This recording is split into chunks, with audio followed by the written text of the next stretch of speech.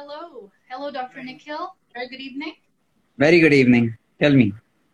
Thank you so much for being on my show. How are you? I'm good. Um, Very well. Making the best of the pandemic, I guess. Yes, absolutely. So I'm extremely delighted to have you on my show. Thank you. So to all our dear audiences, of course, they're assembling. So to all our dear audiences, I take immense pleasure to introduce to you Dr. Nikhil Latte, who is a renowned physiotherapist and sports scientist with SportsMed Active, which is an all-encompassing center for athletes, which has most of the services that are pertinent, including osteopathy, rehabilitation, physiotherapy, sports science, imagery, whatnot, orthopedics as well. So you've had your own success in the niche that you've had, from heading the medical team in the Olympic gold quest to being a former physiotherapist for Maricom. How does it make you feel with all these massive achievements? How has the experience been like for you? Um, well, the thing is, when you are actually doing it, you don't have time to think about it because you're way too busy. So when I was with OGQ, I was pretty much living out of a suitcase. I was traveling almost 28 days a month, every month for 6.5 years, averaging 6 flights a month. I mean, can you imagine being home for a few months now and me not being home for months together then? So when you're in the midst of it, you don't actually get the time to reminisce. But now that I think back and I'm like, yeah, it was pretty hectic. I can't imagine how I went through that and still kept my sanity. True, absolutely. So, how has it been for you? So, in the sense, what was your experience like working with Maricom? I mean, she is a very accomplished boxer in her own way in India, from India. So, as head of sports science and rehab with OGQ, I was actually responsible for taking care of all the athletes supported by OGQ. And so, Mary was supported by OGQ along with other tops athletes like Saina Nehwal, Gagan Narang, Apurvi Chandela, Vijay Kumar, Sindhu, PV Sindhu, and many more. So at that point, it was uh, I was working with a very small team, and our main focus was the Olympics, of course. And if you think back to 2012, things were quite different. And but there are a few things which are common across athletes, top performing athletes across sports. Um, they are incredibly determined. Like whether you give them the infrastructure, whether you give them ideal training conditions, or life becomes a bit hard.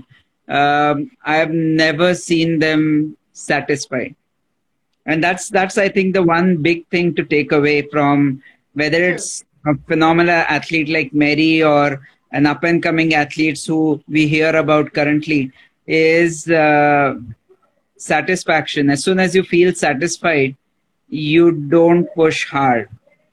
So one thing that I learned from people like Mary, people like Saina, is no matter what, they have this fire in their belly that keeps them pushing the envelope. I mean, since you mentioned Mary, let me just say that the woman has achieved everything that you and I would ever hope to achieve, True, right? because we know we are acutely aware of the fact where she comes from, and I mean, Mary Com, she has been the biggest inspiration for a lot of Indian women, especially. And considering the fact that she's from northeastern part of India, I think that's something that we should, have that highlighted. So what you mentioned is very true, very true.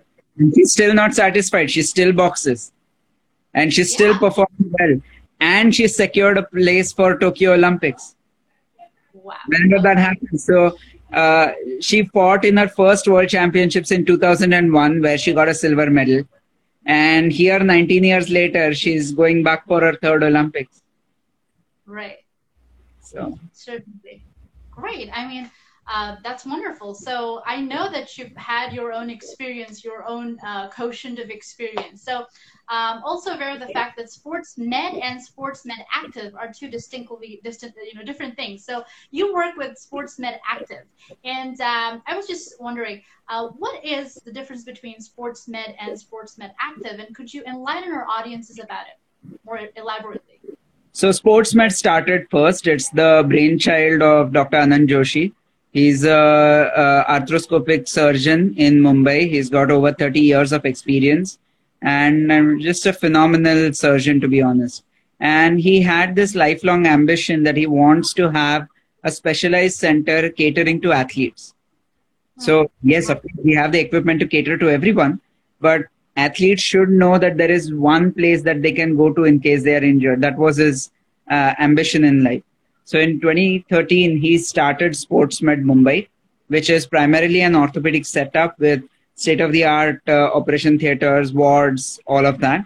And then as things grew and the requirement for return to sport and rehabilitation also went up, in 2017, we started SportsMed Active. So it's located in the same premises on different floors. So SportsMed is primarily an orthopedic setup. SportsMed Active is primarily a rehab and recovery setup, return to sports setup. Sure.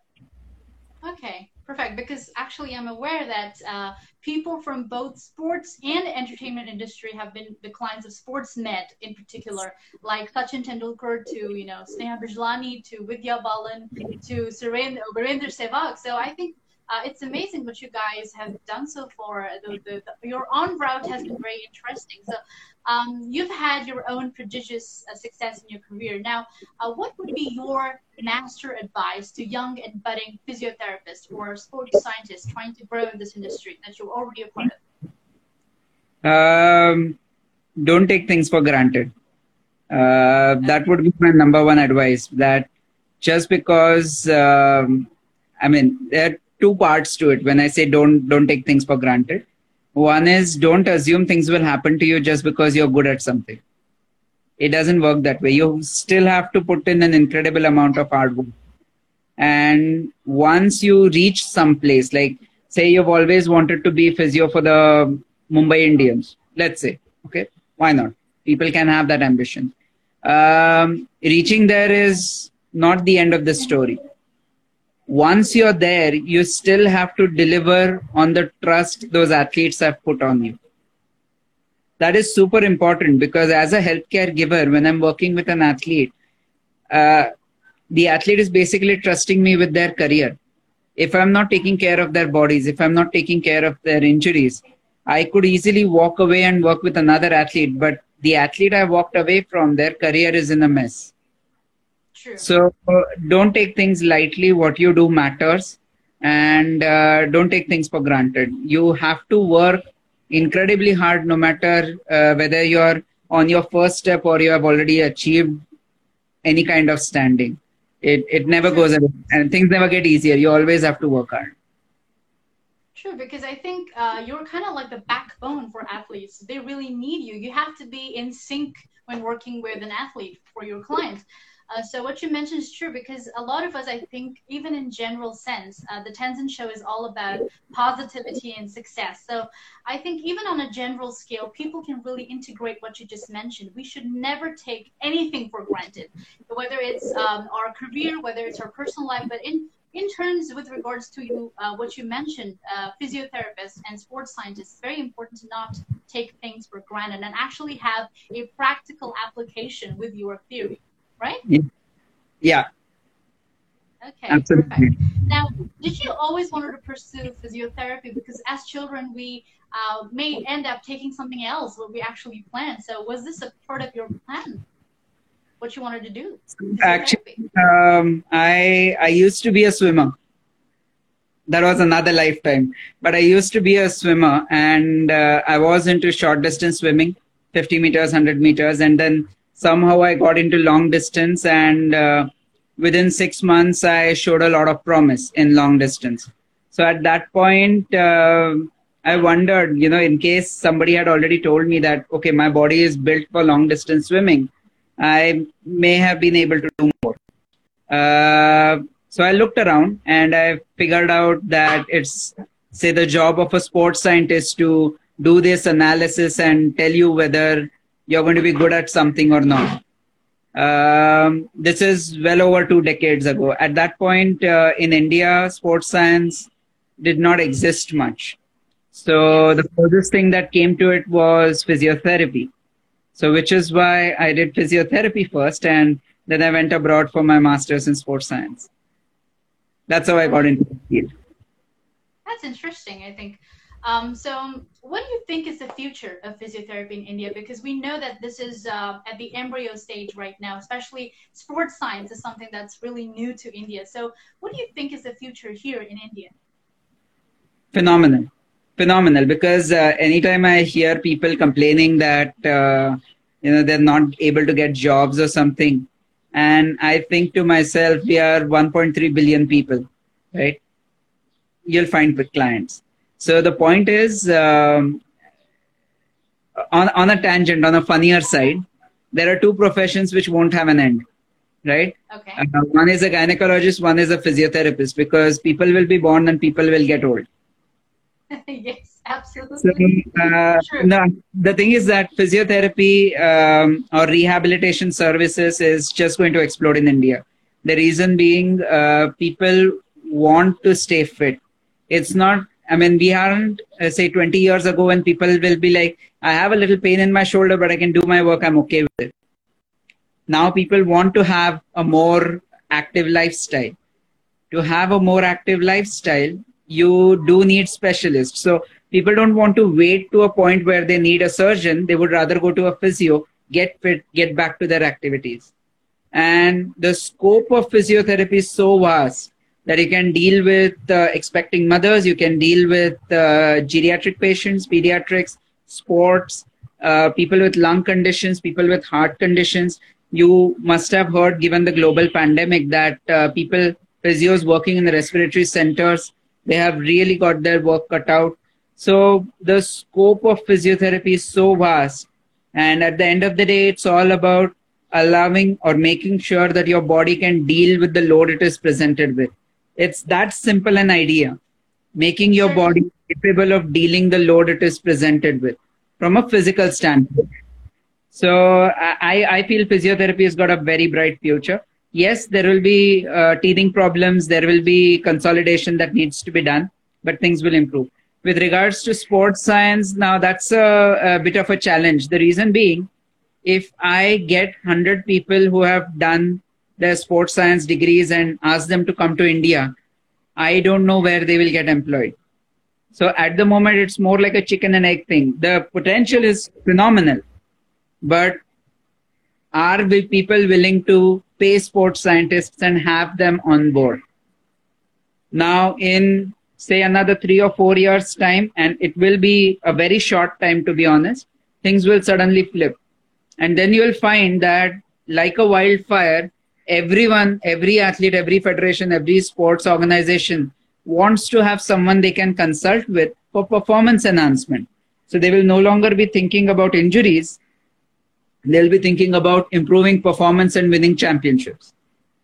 It takes a spark and that lights the wildfire, but it's not yet lit. But it can happen just in a couple of years. So today, if 100 sports scientists come to India, they might have a hard time getting a job. But within a couple of years, 100 might be too less. True. So we are just at that tipping point.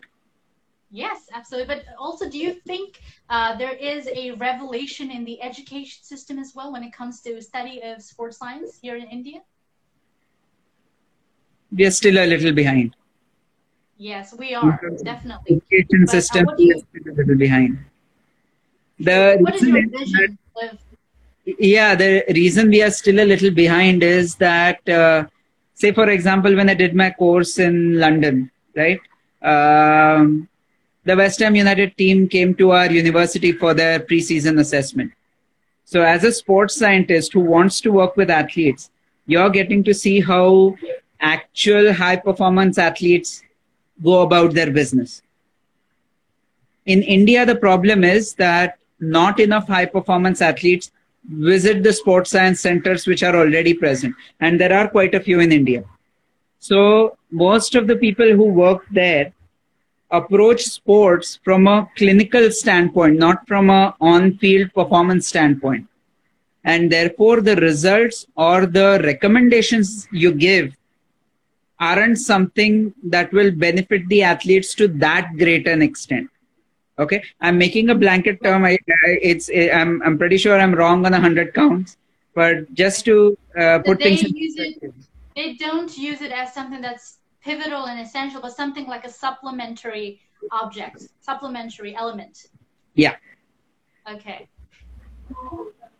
But the interest is growing and it will explode soon. Okay, because I think education is something that massively impacts the way we can change the future of sports science in India. So also empirical analysis, that's something that I want to talk about, because in most of the developed countries, let's say United States or other European countries as well, a lot of Western countries are actually investing a lot of money in research in sort of education of sports science, and that is something that here in India that needs a push and acceleration, I believe. In fact, the problem is, say for example, tomorrow I test a runner and I check their one of their parameters, the lactate threshold. I do not know whether that is good, bad, excellent in an Indian context. I don't know if that is good, bad, or excellent in an Indian context because the normative tables are no longer there. So if our universities, there are very few universities running sports science courses. If they start publishing papers where 1,000 people have undergone the same test and age-wise, sex-wise, what's the normal tables, then you can make a guess. Like, for example, when you talk about body mass index, BMI tables, that you classify someone as obese and someone as normal weight. The normative data or the value, say if you are below 25, you're still okay. If you're above 25 BMI, you're obese. That 25 number has been verified across the globe by testing thousands of people. That kind of normative data is unfortunately not available in India. But like I said, we are at a cusp. A lot of good things are happening. I would like to give a shout out to some of the people who are doing a brilliant job. There's a CSS center in Chennai, which is doing a fantastic job. There's Kokilaben Ambani Hospital and HN Hospital in Mumbai, which are doing a fantastic job. So there are institutes which have proper sports science setups and are doing a phenomenal job. And we will see a lot of data coming through pretty quickly. True. So I also know that now you train your clients virtually. Are you doing that currently? A bit. As a physiotherapist, most of my job is hands-on. So if I can't touch my client, if I can't feel the muscles and the bone. Risky, right? I'm sorry? Is it going to be risky because, virtual physiotherapy may not be that advisable? Exactly. So in the current scenario, yes, I'm doing online consultations, but the effectiveness is quite limited.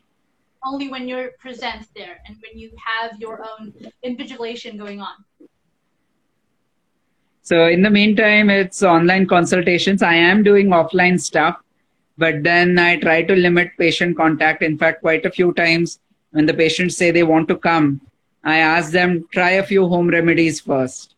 Don't take the risk and come to me unnecessarily. Try a few home remedies first. Let's get on to a video call. If that doesn't work, then maybe. But for most cases, if you are patient and you do whatever is advised diligently, you can sort of take care of it yourself. Okay, great. To all the aspiring sports scientists and physiotherapists, this is something that I want to ask Dr. Nikhil. What are your principles of success, and what is your definition of success? Because the plethora of guests that have been on my show, all of them have had their own definition of success, their own principles of success. So what is your idea and perception of success and principles of success? Okay, there's personal and professional. I would rate personal success if I am an honest contributing member of society, right? if I can give back to the society, if I can be a decent family man and take care of my loved near and dear ones, then I would consider that as personal success. And professionally speaking, you're only as good as your last result. So say, for example, if tomorrow you come to me thinking that, okay, he's treated Mary Kom, let me go and see him, but I'm not able to deliver results to you the way you want, then for you, I'm an idiot. Right? Sure. So okay. You're only as good as your last result. So you can't take things for granted. You have to fight for every single result, every single day. And Hippocrates, who's the father of modern medicine, I think this is a quote attributed to him. I may be wrong, but this is a quote I think attributed to him, where he said, a good physician gets 70% of his cases treated, as in he gets success in 70% of the patients that he sees. I think that's a good enough number. So if I'm able to deliver good results to 70% or more of my clients, then I would consider that I've been professionally successful. Sure, because I think you have a very pertinent role to play in, in terms of with athletes, of course. So, what are the benefits of physiotherapy on a general scale? What do you think are the general benefits of physiotherapy for people? For athletes?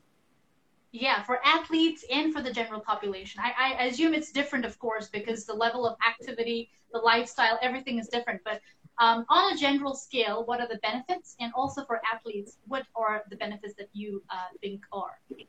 So I'll start with the athlete and then I'll come to the general population. So for an athlete, getting injured means that you're losing time, big time. Like, for example, if you get injured, you're 2 steps back and it takes some time to get back to proper fitness and actually give performance.